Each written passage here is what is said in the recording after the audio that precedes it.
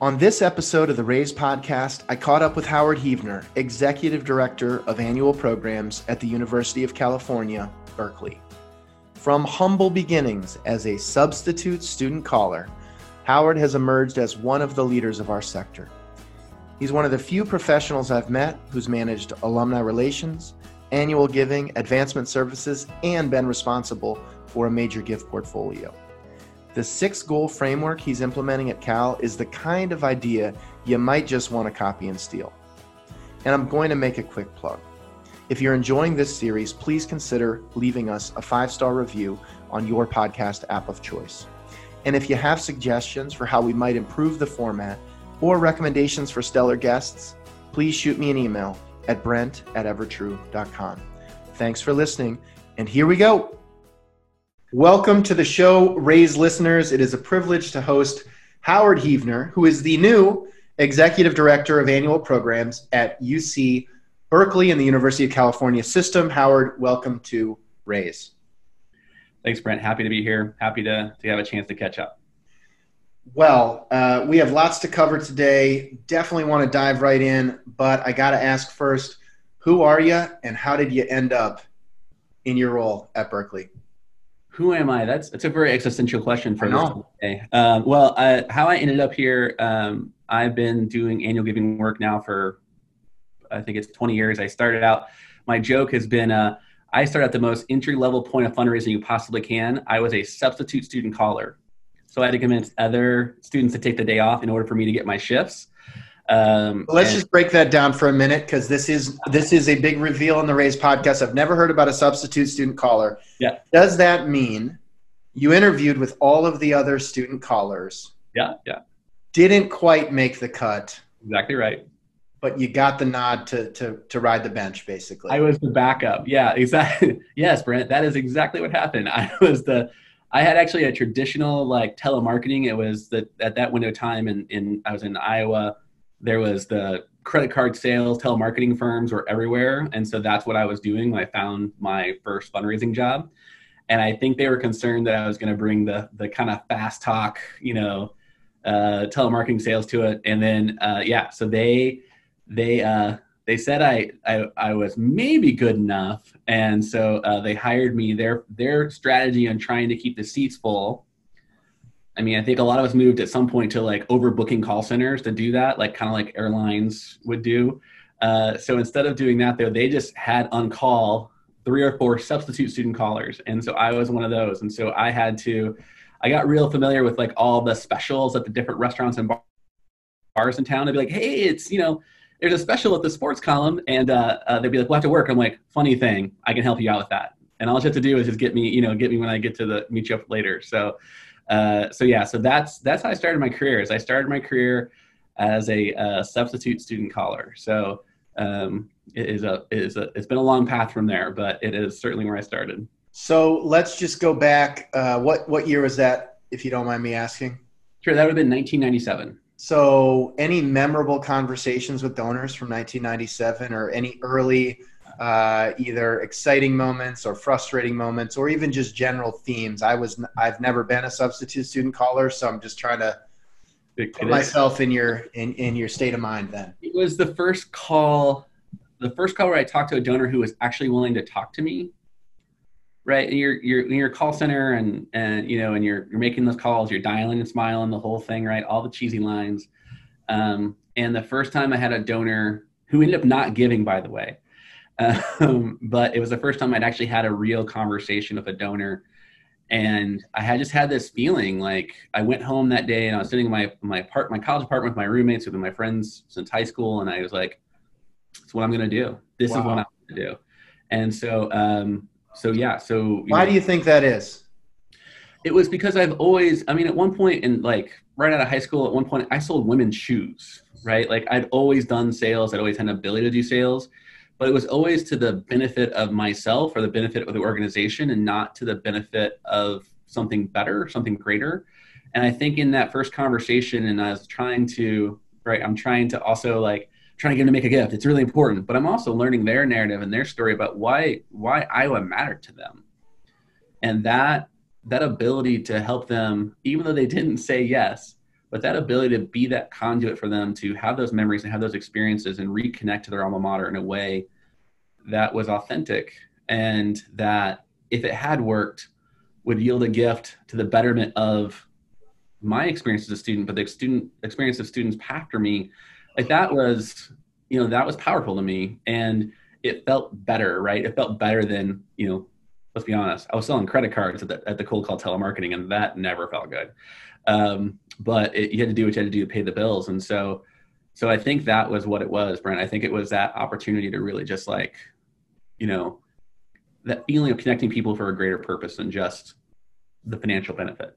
I love it. And I think, we share that. I share that experience. Wouldn't be doing what I'm doing if I didn't feel maybe 1 degree removed from the level of being a conduit, but certainly we feel like connecting people is at the core of what we need to do, what every vendor in this space needs to do. There has to be that aspect. And so you kind of caught that bug. You felt that ability to both sell and engage people, but around something that you personally really believed in. Yeah. And that led you to actually pursue a career in advancement. I don't know if it was referred to commonly as advancement at that time, but what was kind of the next step to move beyond the substitute realm into the full-time role? Right. Well, someone had to quit so I could get a seat. But, through my student experience, what's so funny is I learned years later that my first promotion in my career was actually a pathway to fire me.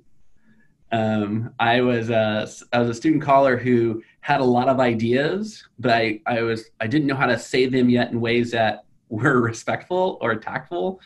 And so I had a lot of frustration when they weren't heard, and I was very like, rah, right? And so I learned years later, the person who was the annual giving director there and I are still good friends. And she told me one time that they would actually have 3 or 4 staff members, full-time staff members, discussing about how to fire me. And so their strategy was to give me more responsibility. And so, more rope kind of thing, right? And so I took that, and then I just rebuilt the systems. I finally gave me a conduit for my ideas to be manifested in a way that allowed me to figure out how to work through the system. So I went through that process as a student, rebuilt kind of all the back end stuff. After I graduated, I stayed on at Iowa, where I basically took, over a 3 or 4 year period, I took that call center and just rebuilt the whole thing piece by piece as I took over more and more of it. And I had great mentoring and great people who really enabled me to grow and express myself through the work. And we really had some amazing results. At one point, I made a bet with that call center that if we hit a certain amount of money for the year, I would dye my hair blonde. So in the world, there's definitely, when I had hair, there was definitely photos in the world of me as a blonde. It's not a good look. It's not one I would want to repeat, but it does exist. But it was in 2001, actually. It was the year, it was right after 9/11 that we hit the goals. And so that's always been kind of a meaningful experience to see that group of students come together to basically double the production in the call center at the same number of seats available. And it's really, I joke sometimes about where I learned management was to have the greatest learning lab I could, because I had this contained set of 24 students on a nightly basis. And if any of them are listening, I apologize, because you were definitely my test subjects as I try to figure out how to be a better manager. And so you tried all kinds of different things. And it was a really meaningful and kind of fundamental experience of my career. So, yeah.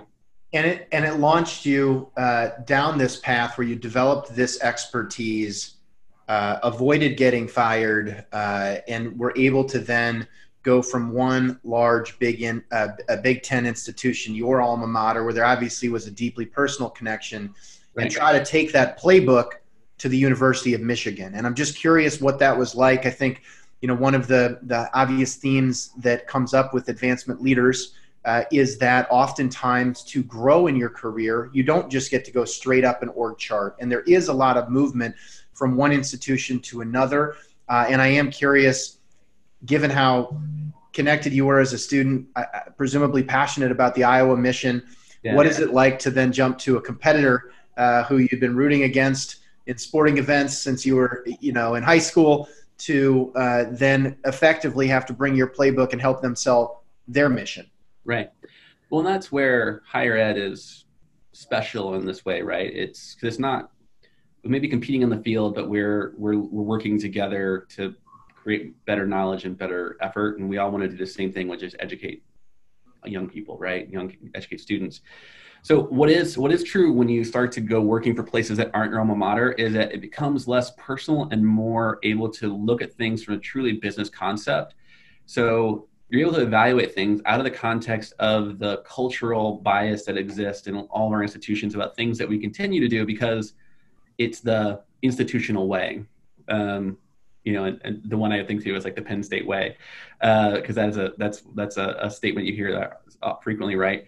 And so it allows you to be an outside voice and say, but is this the right path? Is this the best path? And sometimes it is the best path, and sometimes it's not. But it's so easy for all of us when we're so attached personally to the work to miss that ability to really critically evaluate everything we're doing to make sure we are being as productive and as equitable as we can be for the institution as a whole. So went to work for Michigan. Really my deal when I went to work with Michigan is I followed my boss from Iowa to Michigan, who, again, still one of my favorite people in the world. Who is that? Let's give a shout out. Yeah, Chris Meyer. Chris Meyer is, I think she's the executive director of donor relations. I think that's her title at Penn State now. And Chris has been a friend and a mentor for so many years. A lot of the reasons why I ended up having a career is because Chris looked past my quick mouth and heard the ideas and helped me learn how to say things in a way that didn't get me kicked out of rooms. So I followed her to Michigan, and our deal was the entire time that I was going to come to Michigan and spend 2 years working on that call center situation, which that was in a place that it needed a fresh perspective. And so I spent 2 years doing that and getting them set up to be in a better place than they were when I got there, really established some practices. And then in life circumstance changes, ended up joining DePaul University in Chicago for a brief time. Quickly decided living in Chicago was not right for me. Miraculously had the opportunity to go to work at Penn State for Peter Weiler, who lengthy career at Penn State, worked at Ohio State, New Hampshire, and Maryland, and was a great friend and mentor for me. And just that he gave me opportunities at points where I wasn't really sure that I was qualified. But he believed that working together, we could figure out a better way to do the thing. And so spent about 5 years at Penn State where we did a lot of really cool things. We did a lot of very structural things. Penn State's an amazing program with an amazing alumni base.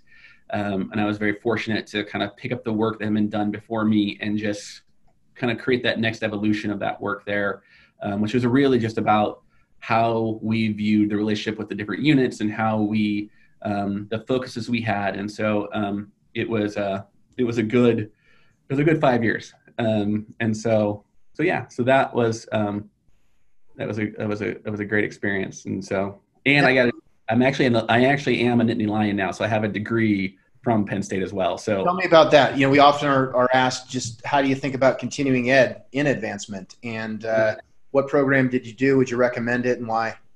I did. I have a master's in higher education administration from Penn State, and it was, I think that like all people early in their career, I get asked this actually. I first started doing it because I thought it was going to it's gonna get me a promotion, right? It's gonna this thing, and it's not.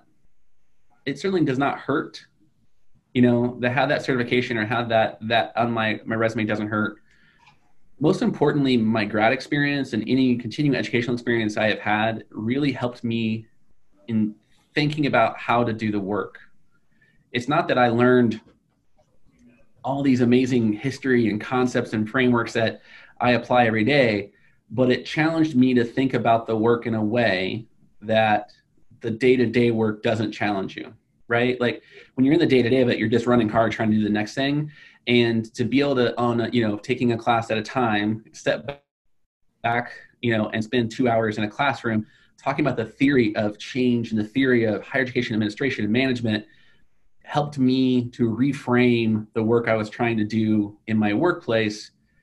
And so whenever I have early career professionals say to me, like, what certification should I get? What degree should I get? I always stop. In fact, I just did this the other day. I just stop and say, what are you interested in? Because ultimately the degree or the certification, unless it's something technical, like a gift planning certification, I don't know that it really matters. What matters is that it's something that you're passionate about or is excited about. And that process of learning that we all believe in, that you are, that you're engaged in that's where the growth is at. That's what the degree or certification stands for. Again, with the exception of things that are very technical. So anyway, so that's kind of, it took me 10 years or 8. It took me 8 years because I was at Penn State. And so I started about 3 years into Penn State on this master's degree. And then when I went to UC Santa Cruz, University of California in Santa Cruz, I didn't work on it for a while. So I had to, but then I finished that degree in distance because I came a point where I got the notification of like, if you don't proceed your coursework, all these credits will go away. So I was like, all right, got to make this happen. So I finished the rest of it from Santa Cruz. I did notice, I hope you don't mind me mentioning this, but when I saw that you got your master's degree from 2009 to 2017, that did stand out a bit, yeah. But you got there. You just got to take a gap sometimes. You got some people have gap years. I had a gap 5 years, basically. Yeah. Yeah. And you did that in concert with the role. You made the move to UC Santa Cruz. And I guess I'm just curious, there was this sort of common thread, basically, save for the time at DePaul, Big Ten, public university, had mentors that were sort of helping bring you along. You developed a playbook, you implemented it, you developed it at Iowa, you implemented it at Michigan. It sounds like you did that and more in a broader purview at Penn State.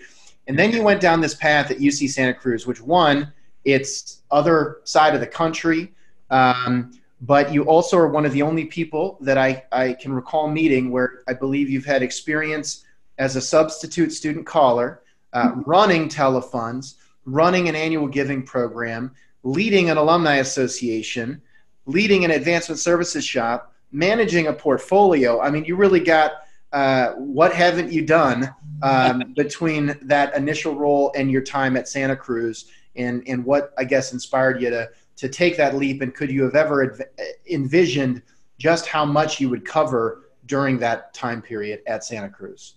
No, I couldn't have. Honestly, as I was at Penn State and I was thinking about what I wanted to do next, I decided that I wanted to get out of my comfort zone. Right, then the foyer to DePaul, the little pathway off to DePaul there for a minute. I'd been in this comfort zone of Big Ten football, Big Ten, the large public, really well-established programs. And I was like, how do I challenge myself? How do I test whether these theories and ideas I have actually have validity, right? Like, how do I get out of that space where I'm measuring growth in 0.5% change and maybe be someplace where I can, make growth in substantial ways. And so I took the job at UC Santa Cruz for 2 reasons. One, because it was as far outside that comfort zone as I possibly could get. And the role, they wanted someone to come in and combine the alumni relations work with the annual giving work, and create kind of more of an engagement portfolio. And so that was the initial role I had there. And part of that role was planning the 50th anniversary celebration at UC Santa Cruz. So I spent about 3 years on that process. And learned a lot about how to organize a campus community, a lot about how to engage a lot of different stakeholders, sometimes probably too many stakeholders, but we really had a really fantastic 50th anniversary experience.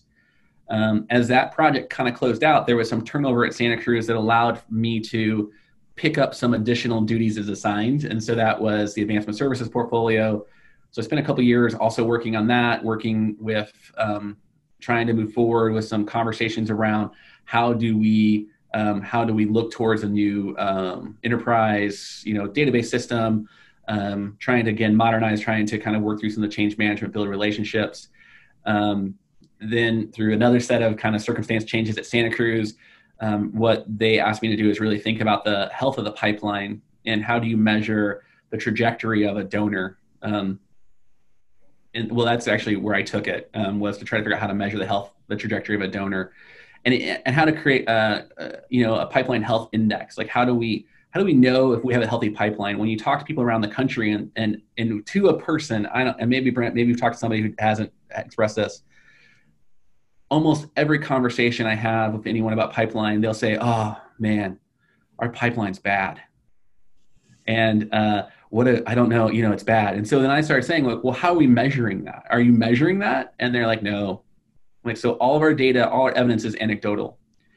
And so I started using some of the models that were baked into a platform we're using at Santa Cruz to do a year-to-year comparison of change in scores, and then score the differentials to be able to try to develop an index so we could say, okay, we have a pipeline index, some SNCC number of 6, and we want to be at a 7. To be at a 7, here are the things that impact that model. So we need to increase our efforts in these ways in order to improve where we're at, to move us out of that anecdotal space and into the space of actual measurable change. If we're gonna try to change something, we need to know what it is we're measuring. Otherwise, we're just lighting money on fire and saying, yeah, we're doing great things. So that's really, and then through that process and that changed the pipeline health, I took on managing some major gift staff, as well as doing more work of myself. The entire time there, I worked with the foundation trustees, some of our largest donors, as well as the alumni council. I got to wear a lot of hats there. But it was the way, only thing I can compare it to is like going to a school like that is earlier in its development when it comes to advancement. There's just a lot of opportunity to do a lot of different things. And there's a lot of opportunity to do a lot of things in creative ways, because the expectations aren't, the reliance on some of the money that is built in at places like Penn State and Cal is different at some place like Santa Cruz, because they haven't seen that history yet. So there we were able to do some things, particularly for a giving day, where we, would have 175 projects and only like 4 of them were actual quote unquote annual funds. And it really allowed me an opportunity to test some concepts about how do you use mass volunteer engagement to drive giving that doesn't marry itself to the traditional, class agent annual commitment to be a volunteer program. And so we found a lot of success there in an institution that the culture of philanthropy is immature or early. And we found a lot of ability to really drive that through this kind of mass engagement of a large number of projects and a large number of volunteers.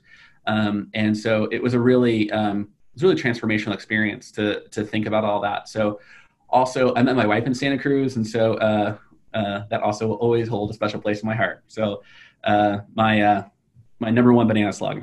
Yeah. The banana slug is the UC Santa Cruz mascot, for those who aren't. There you go. Yeah. And over an 8-year run there, wore a lot of hats, but eventually came to the conclusion that you were interested in taking that next step. And I'm just curious, was it kind of a no-brainer to pursue the opportunity at Cal? Obviously, you knew the system, at least somewhat in that context. You knew California. But how do you think about, at that point in your career, how broad of a search you might consider relative to being highly targeted in that next step? So I did, by my nature, I'm just going to tell you the thing, right? I did a lot of searching, and I looked at a lot of jobs that were much stretchier jobs, and it wasn't, my experiences weren't translating in a way that I was hoping that they would. And I really kind of, last summer, really stopped for a minute and kind of was really, really evaluating what it was that was important to me in my next role and the role after that. And just by happenstance, I got a call from my current Associate Vice Chancellor, Lachelle Blakemore, who is, if you've been doing annual giving for a while, Lachelle, a great partner, a great thought leader, and someone who I highly respect. And Lachelle gave me a call and said, "Hey, we've got this opening, and we're trying to figure out how to make some big organizational changes around the idea of annual support at Cal. And we need someone to come in who can move quickly, who can take the work that's been here before already, that's been moving on that trajectory, and figure out how to really shift the culture." And that, going back to some of the other jobs I've taken and the things that inspire me or things that excite me, that's the stuff that I live for, right? Like, give me a big gnarly project and just say, figure it out. And so when Lachelle and I started talking, I was like, all right, and I was in this process where I've been kind of looking and trying to figure out my next step. And the more I looked at it, the more I thought about it, I was like, this is a once in a lifetime opportunity to come someplace like Cal and, make cultural change around something that could be just incredibly impactful to the institution. And so I dutifully submitted my application and went through the process, and was very grateful and fortunate that I got the call, and Lachelle said, "Want to come up?" And I was like, "Yes, I do."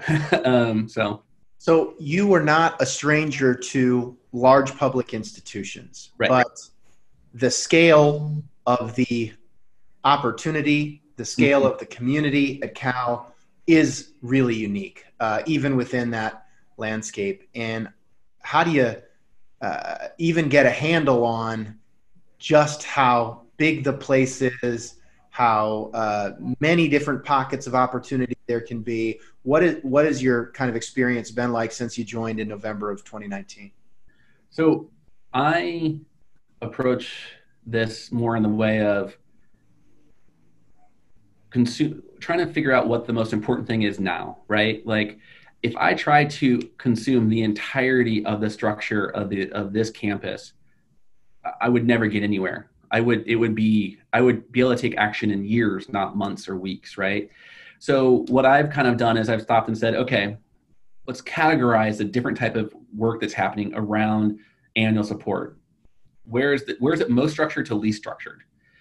Let's focus on figuring out the most structured part and what that vision might be. And then we can start the process of going through and having the less structured conversations, those places where they have shadow databases, those places where they're using email platforms that aren't connected to the institution in a way. Like, we need to have our central game and our core functions as locked in as we possibly can before we start to try to tackle the things that are going to be a little hairier, right? Like, I don't have the resources to take on the entirety of the institution. So right. How am I going to position tools and knowledge base and all of that for these parts that are less controlled? And so I'm starting, or I have started with kind of like these core function, this core kind of space of, let's secure the largest number of undergrad alumni for what we're trying to do. Let's focus on how do we illustrate the biggest impact of a new vision. And let's do that. And then we'll go through and we can begin to kind of, that door-to-door, knock on doors and say, are you doing this work? Is it effective? I may have a more effective thing for you. How can we partner together? But that's the only way. When I got here, what I started saying is, this is not a structural change. This is a cultural change.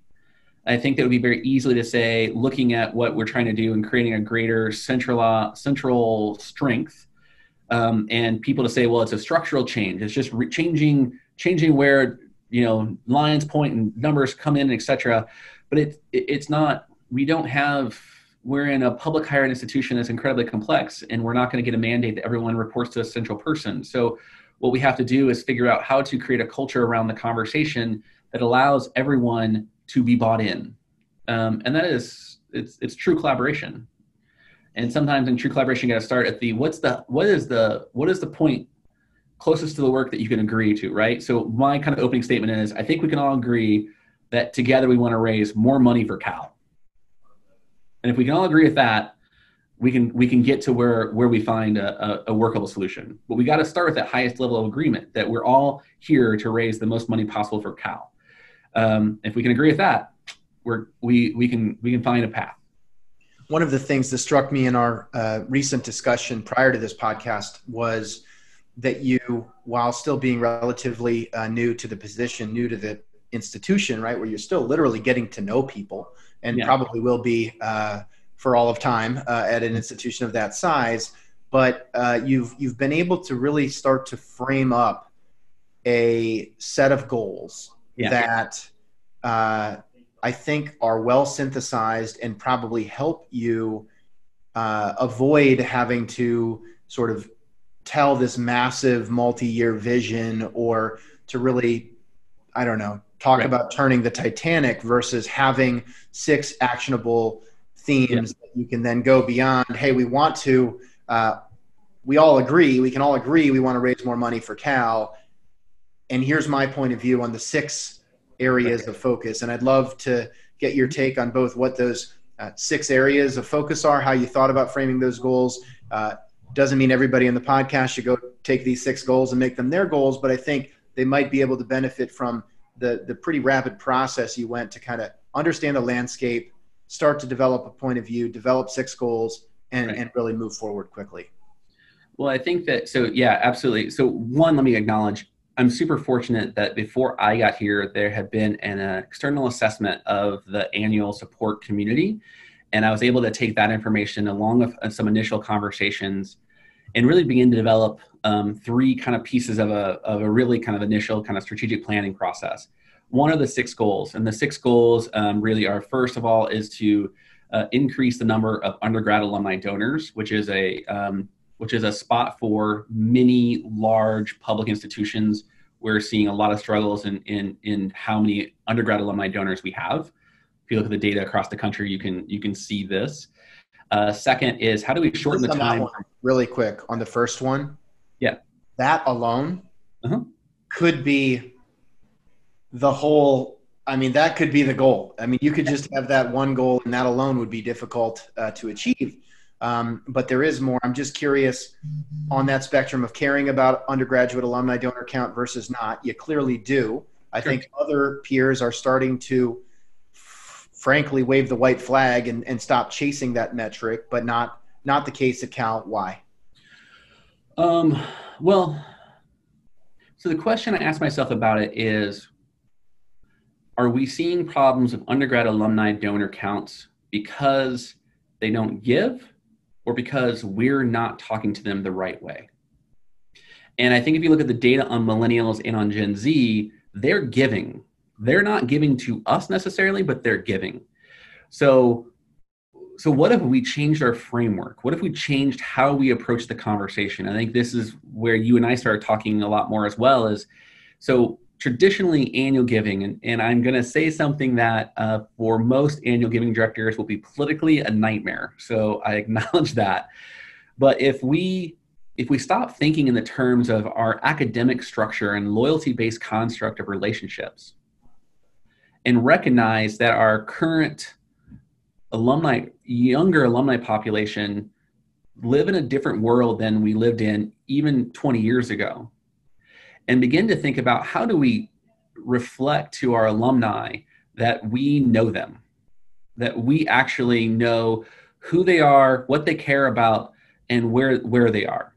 And so instead of talking to them about, hey, in 1985, you got a psychology degree and it was a really great experience. Don't you want other people to get psychology degrees? Instead of talking about that, what if we talk to them about, we know that you've taken that psychology degree and you have become a leader in the marketing field. Cal has a top tier marketing program. Do you want to support future marketers so you have a better class of employee to hire? Do you have a better class cultural conversation around the work or around interest? We see that you support a whole list of nonprofits that are all environmentally oriented, and we have an entire school dedicated to the advancement of that, even though you have a chemistry degree. So it is. Let's talk about us. You've got a journalism degree from Iowa. Yeah. I studied Spanish, Portuguese, and Italian at Brown, and we're talking about advancement innovation. What did you think you're going to do with a Spanish, Portuguese, and what was the last one? Italian. What did you think you were going to do with that degree? Can we just stay focused on the task? I think that was all underneath the international relations umbrella. I got it. I loved, I had some aspirations around international business, travel. I don't know. Okay. And here we are.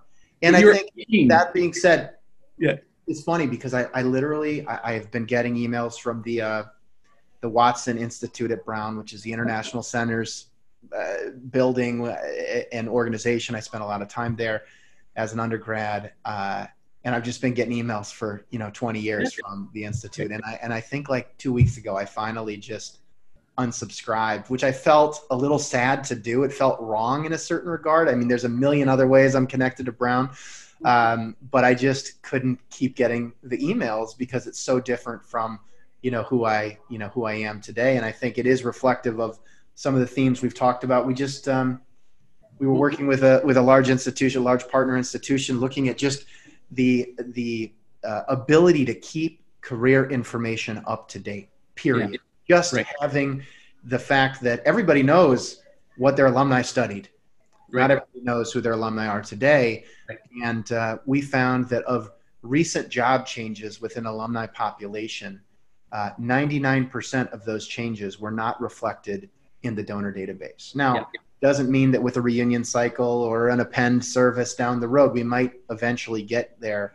But the lag time in having an accurate common data set is so extended and challenging that I think that's why we maybe just revert to, well, you studied international relations, you studied journalism, and let's just market what we know as opposed to obsess about what we don't know. Well, it's daunting. I'm not going to lie. I'm talking to my team here about how do we do this, and it is a daunting question about how do we figure out who 500,000 people are today versus what we know. But I think the point, and giving you a hard time because I enjoy it, but also because you were 18, 19, 20 years old when you decided that was what you're going to do. I think about the things that I thought I was going to do at 18, 19, 20 years old, and is not connected at all to the human being I am today in many ways. And so I think that's a little bit of this disconnect we've had for years. And that's why I want to challenge us to think about undergrad alumni donors in a different way, because I think part of the challenge has been that we've been resource constrained into this bucket of using the data we have available instead of stopping and saying to ourselves, well, what's the ideal? And then how do we work back from that ideal into where we are now and finding the right partners to help us determine what that path forward can look like. But I think that is the perfect example though of how, we're using data based on something that so many of our alums did when they were barely formed, their brains were still forming, right? Like we're not fully matured at that point. We haven't really determined who we are. And admittedly, I have some friends who they have their journalism degree and they've done journalism. Right. Not many of them, but I have some, right? But I've got many of them that are doing sales, computer, like programming, like fundraising. And so how do we speak to who they are today versus who are assumptions based on an old data point? Totally. And I think we will come back to that theme in this conversation. I did take you on a bit of a tangent there as we only got to goal number 1 out of the 6. So you're going to attack undergraduate alumni participation, and what are the other 5 things? I don't say participation because that's a dirty word in my house. Sorry, donor count. Thank you. That's a whole nother rant that we can go down. However, I actually would argue because larger class sizes, it makes participation essentially a lost cause in some contexts. Sure. But I don't think that should be an excuse to accept a declining donor count. Exactly right. Net change is the measurement which we're talking about when we look at the rate of donors participating. Participation is a number we've created in order to compare ourselves to other institutions without the context of the institution. And that's I could go on. We could spend the next hour me just ranting about that. Let's not. Maybe that's another time, right? All right. The second goal is to decrease the time from first gift to major gift.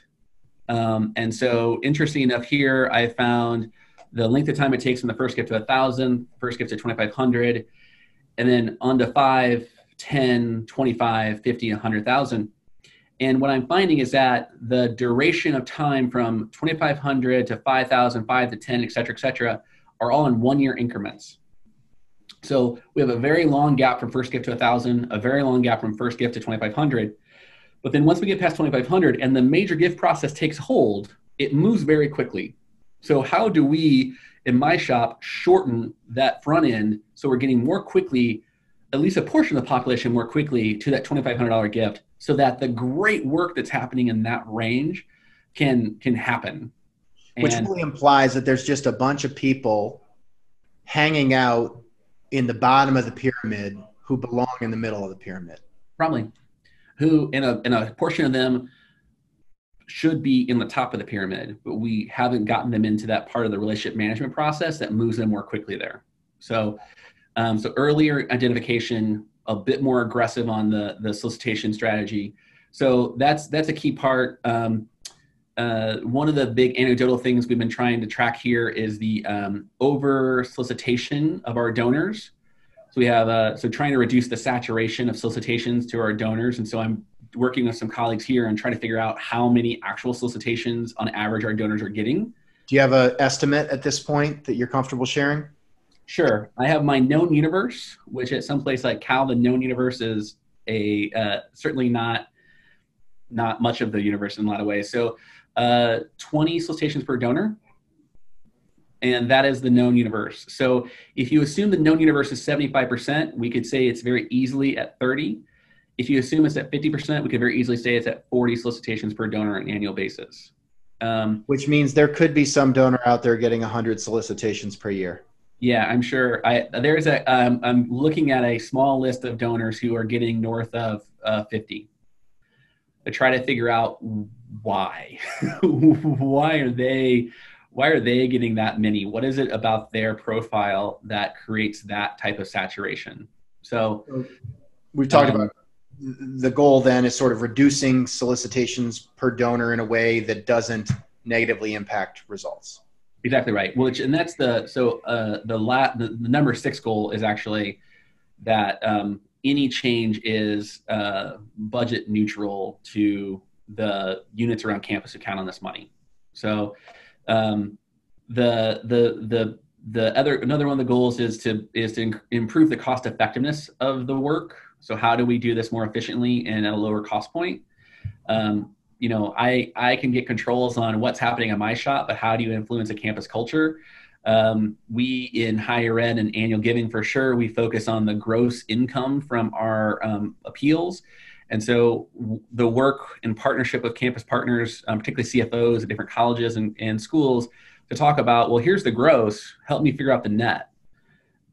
Because I have my suspicions on what that gross net conversation might look like. So it's more cultural, right? It's more like, well, let's talk about this in a different way. Let's not just talk about in our gross terminology, which is what we pull out of our donor database, but let's encourage a conversation around the net income because that is relevant. And then the final goal is working to create a coherent giving experience for annual donors. So from solicitation through stewardship, how are they experiencing their giving experience? When you're in a culture like Cal, when you have so many interested parties, you have a lot of messages. And again, we have a known universe that we are partnered in and working closely with, and those people we're super excited about those partnerships. We have an unknown universe of things that are happening outside of our site.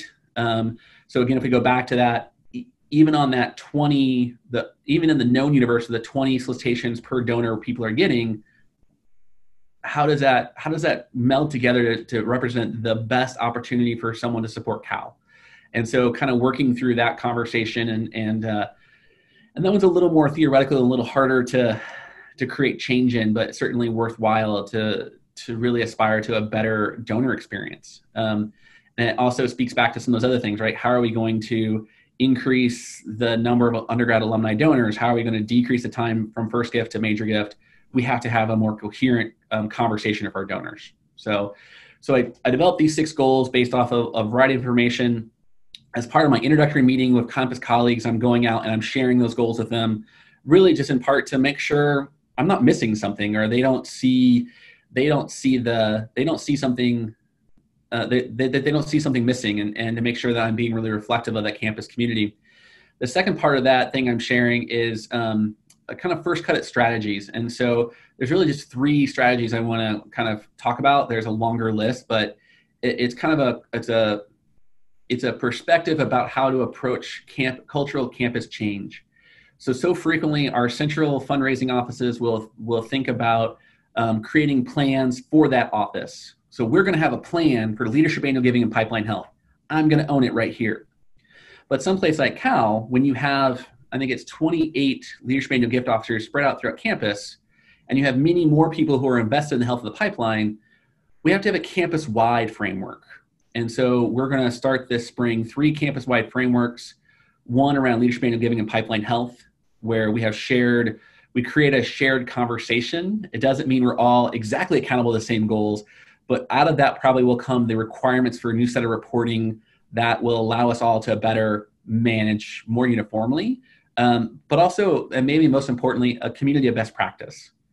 How do we improve the efficiency and effectiveness of our leadership annual gifts officers? Are there ways or there strategies we can use to shorten the number or decrease the number of outreaches you need to do in order to get that first visit?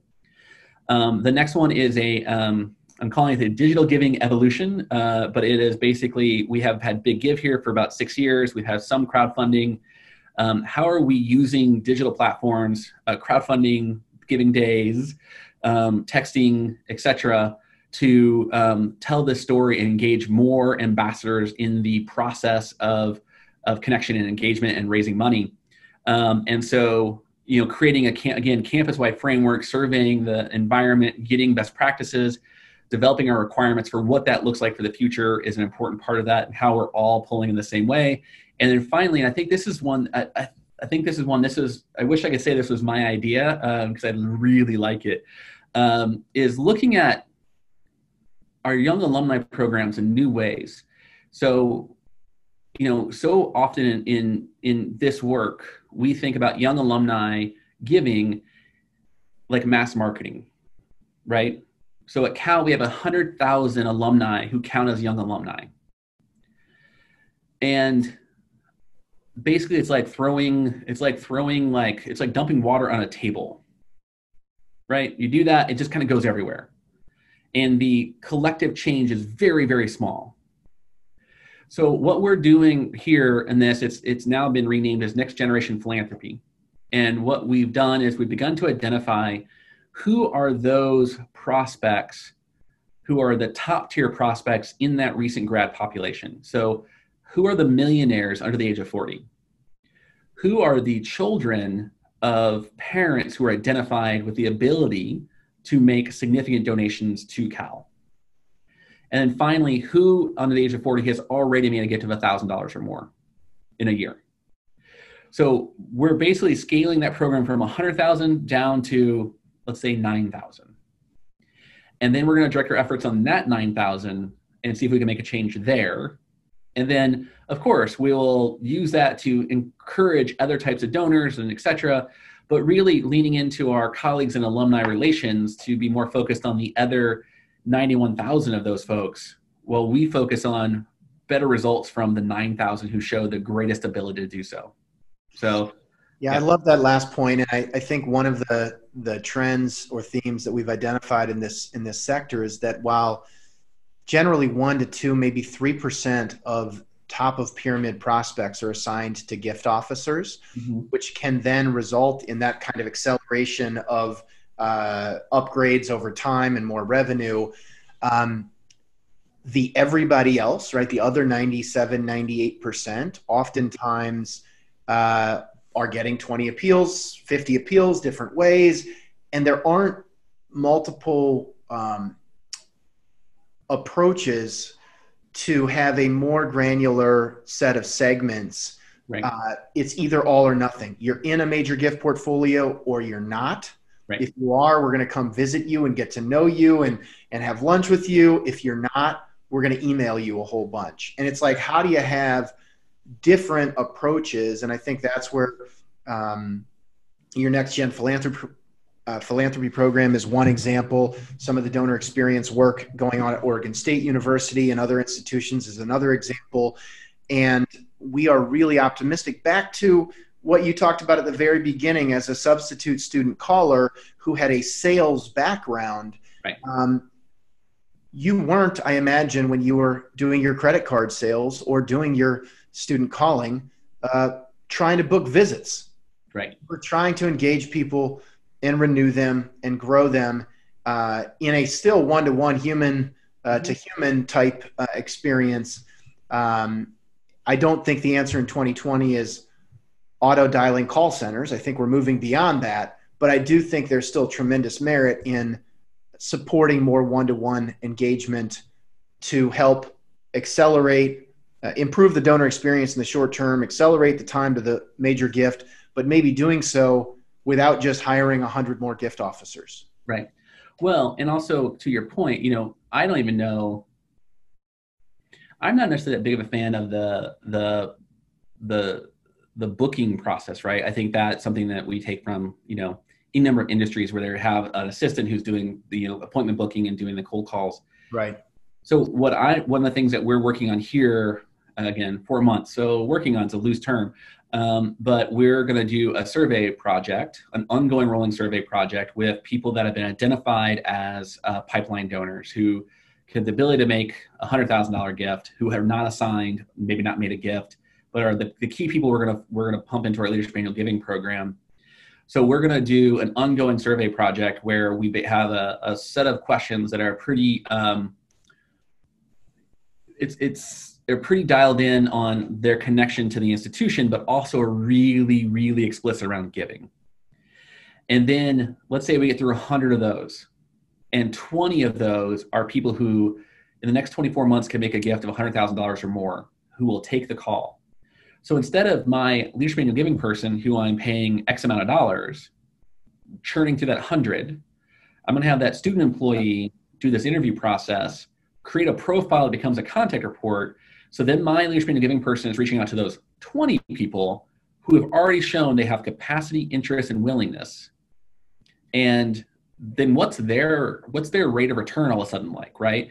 We suddenly turn it from mass marketing into a much more dialed in piece. And then I also, by standardizing the survey, I also get data on the behaviors and interests of our pipeline and what matters to them. And so it also means the LGOs get to do what they really like and what they enjoy, spend less time prospecting. There's a really neat book in the for-profit sales world called Predictable Revenue. If you haven't checked it out, or if you're familiar, it's kind of become just the way to stand up a sales organization. And the whole point is people who are really good at prospecting aren't always ready to be closers, and closers don't really enjoy prospecting or aren't as skilled at it. And so how do you bifurcate that and sort of have a dedicated function?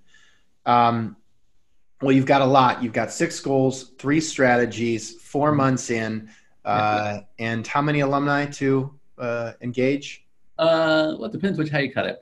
400 to 450,000. Yeah. So we look forward to hearing how that evolves. And certainly, one of the other themes that we've talked about is just this idea of focusing on not, just class years or reunion cycles, but thinking about donor interest, donor identity, profession, trying to find new ways to engage people, whether it is through one-to-one leadership giving or major gift fundraising or better crowdfunding or improved segmentation. Obviously, you've got some great partners in Jay Dillon, in Carl Otto. You really have kind of a whole set of new leaders in different areas of the organization, and I'm sure you're all still getting to know each other, but would love to get your quick view on that. Well, what I'm also, it's great that Carl and Jay are here, but also really feel fortunate to have met a lot of people who've been here for quite some time who are excited about some of these new visions. I think it's easy to let us get focused on the new faces, but the people have been doing this for a long time and trying to make change in an institution that's hard to make change in. their counsel and their support is just critical to us figuring out how to do this. And so I feel very fortunate that very quickly there's a number of them who, in very supportive ways, willing to give counsel and be thought partners, including, of course, Lachelle. Lachelle is a part of the reason why I came here, and then getting to see Julie Hooper do the things that she does is just really cool to be in this environment at this time. We just launched a $6 billion campaign, which is the largest, we think one of the largest public higher ed campaigns without a medical center. And that vision is just amazing to see that kind of come together and to be the part of it I get to be part of. It's been a great onboarding process. So very glad to hear that. It's not always the case. Speaking of case, outside of your day work at Cal, you have been an industry leader. You volunteered your time. Tell us a little bit about what's upcoming on that front. And frankly, if there are other folks listening who haven't yet gotten involved with CASE or with other volunteer opportunities, how important has that been as you built your network and advanced your career? I think that's thanks for the transition. One of the things this last year I really started thinking about is how are we creating a community of best practice in the world of annual giving, and how are we having those open conversations about it, and where are we doing that? And so I started to think about a different model for a CASE conference, a much more facilitated experience versus a lecture experience. And how do we encourage our thought leaders in this business to show up to something like that and be part of it? Because it's only with their thought leadership do we actually enrich the conversation. It happens in pockets, it happens in specialty groups, it happens in pay-to-play groups. But how do we use CASE as a platform to really have a conversation about the future of annual giving, about how to get things done in these complicated institutions with limited resources and very little authority? And so I have taken on chairing the Advanced Annual Giving Strategies Conference for CASE that happens the last week of April in DC. And as part of that conference, I'm very fortunate to have a great faculty. Christina Sebastian from Columbia is part of that faculty. Peter Mose from University of Utah is part of that faculty. If you know Peter, he's just a great guy, very funny. Maggie Utch from St. Benedict's College in Minnesota, which I don't know if you know St. Ben's or not, but is I think Maggie's doing things there that we should all be trying to do. She just happens to have a smaller population. Like what? I'm not familiar with that work, but what stands out? Their reoccurring gift rate is 17%. Wow. Like just that alone, we should all talk to Maggie. But that's not the end of it. That's just the starting point of it. So Maggie, I was so excited to have her part of it and representing that type of work in an institution of that size.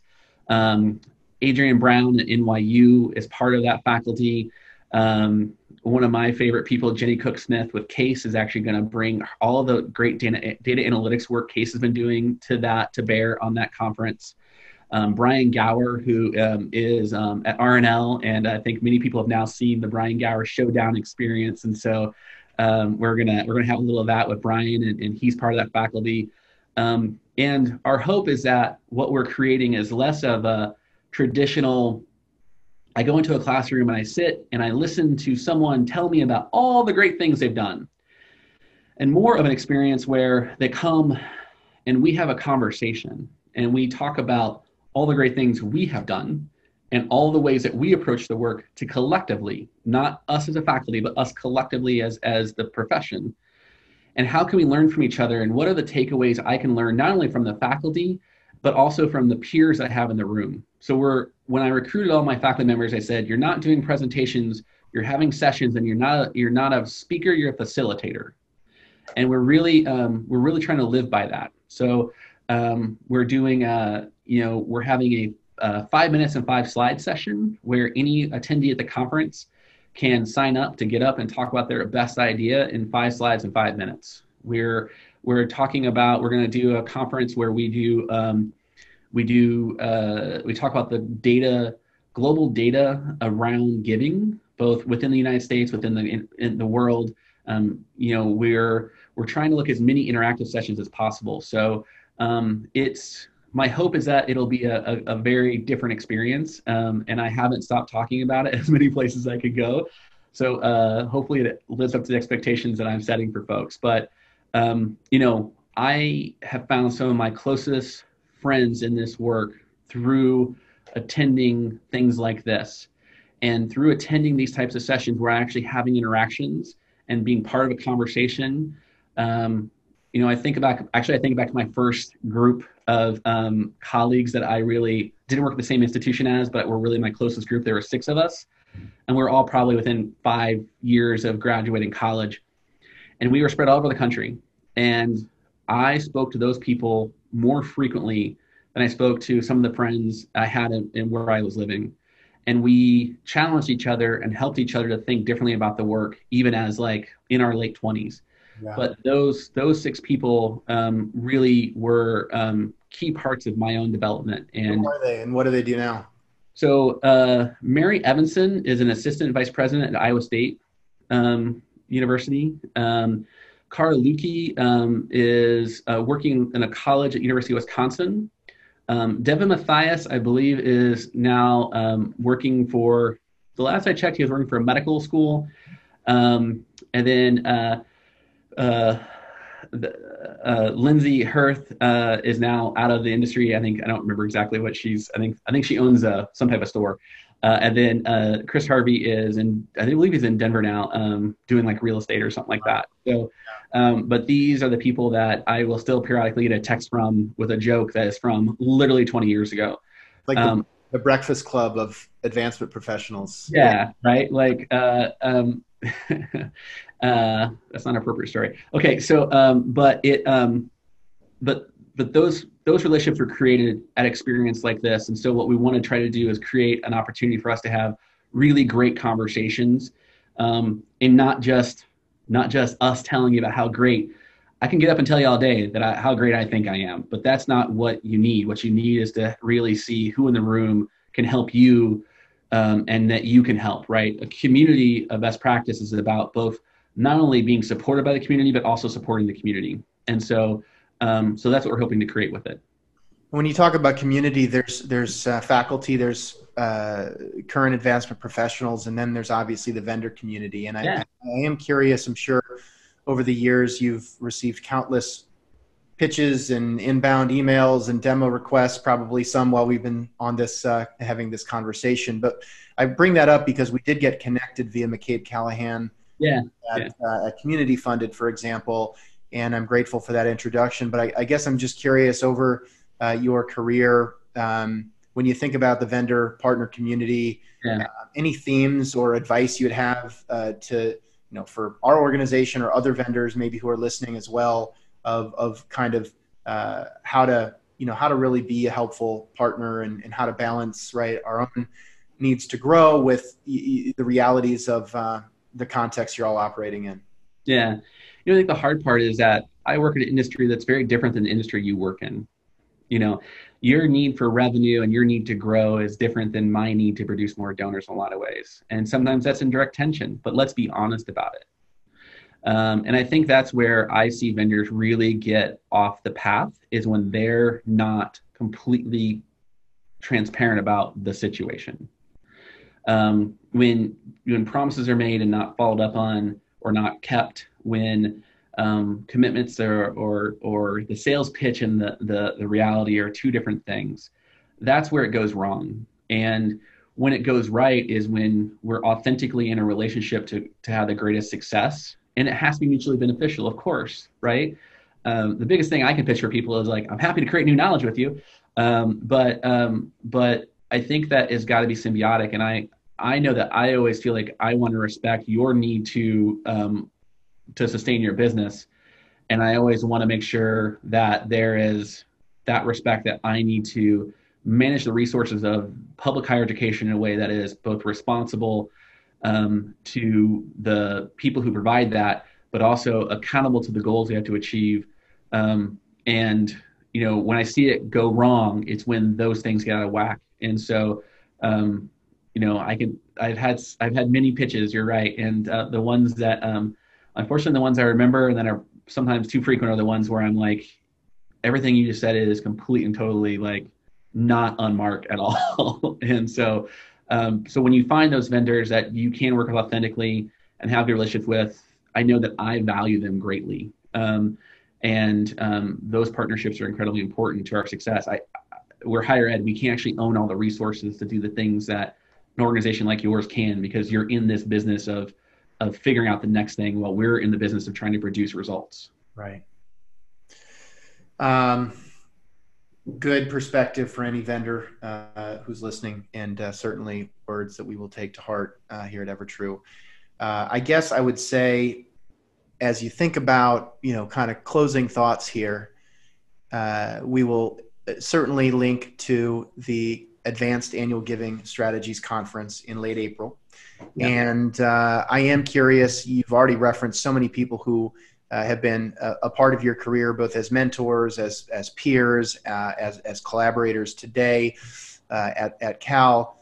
When you think about the people you've enjoyed working with the most over the years, are there common traits that stand out that make a great advancement professional versus somebody who, is less, high impact or memorable? I mean, what are the themes that really stand out among the best people you've worked with? Well, I think there's kind of two separate things there. There's the people I need in my life to balance me, because I have a lot of ideas and they're not all great. So I need those people in my world who both know how to facilitate my best me, just like I hopefully am facilitating their best them, and that we balance each other in that way. But the people that I've found to be most successful in this work are people that aren't constrained by the limitations of the current structure, but willing to step outside of that and think about what's possible and what is out there. Like I'm about to have like a Star Trek moment, apparently. But what is the possibility of the work? I think that it's so easy for us to get trapped in the confines of our political environment, our resource environment, the assumptions of what we're working, that it prevents us from moving forward and we are stagnating in place. And the people that I know that have been most successful, and maybe I'm just talking about myself, I guess, and sometimes, but I think it's true that those that are most successful can suspend the disbelief of the structure, right? They can step away from like the current reality to think about a future state that has nothing to do with what we're doing right now. And I think that's probably true in any industry. I don't think that's uniquely to higher ed, but what is unique to higher ed is the natural conservative nature of higher ed, as far from the leading edge of change as possible. And I think that hurts us. I think that causes us to be behind. I think that has put us in the hole of millennials. I think it'll put us in the hole of Gen Z. And if we don't figure it out, we're just going to be outsourced, because someone else is going to figure it out that's outside of us. If we don't figure it out, our relevance is going to shrink. And I think we have to really think about that. Good parting thoughts. And as you kick off a $6 billion campaign with between 400 and 450,000 alumni, 6 goals, 3 strategies, you are well on your way. And I really appreciate you spending time. I think for a lot of our listeners, they will never work in the kind of context that you are working in, just from a pure scale perspective. And so hopefully they found that interesting. I certainly did. And at the same time, you obviously have a lot of empathy for small shops like St. Ben's that Maggie runs, all the way up. So hopefully you'll get a few folks to join you at the Advanced Annual Giving Strategies Conference. I definitely hope to be there, and look forward to continuing to get to know you and your team. Howard, thanks so much. Thanks for having me, Brian. I really appreciate it. Cheers. Thanks.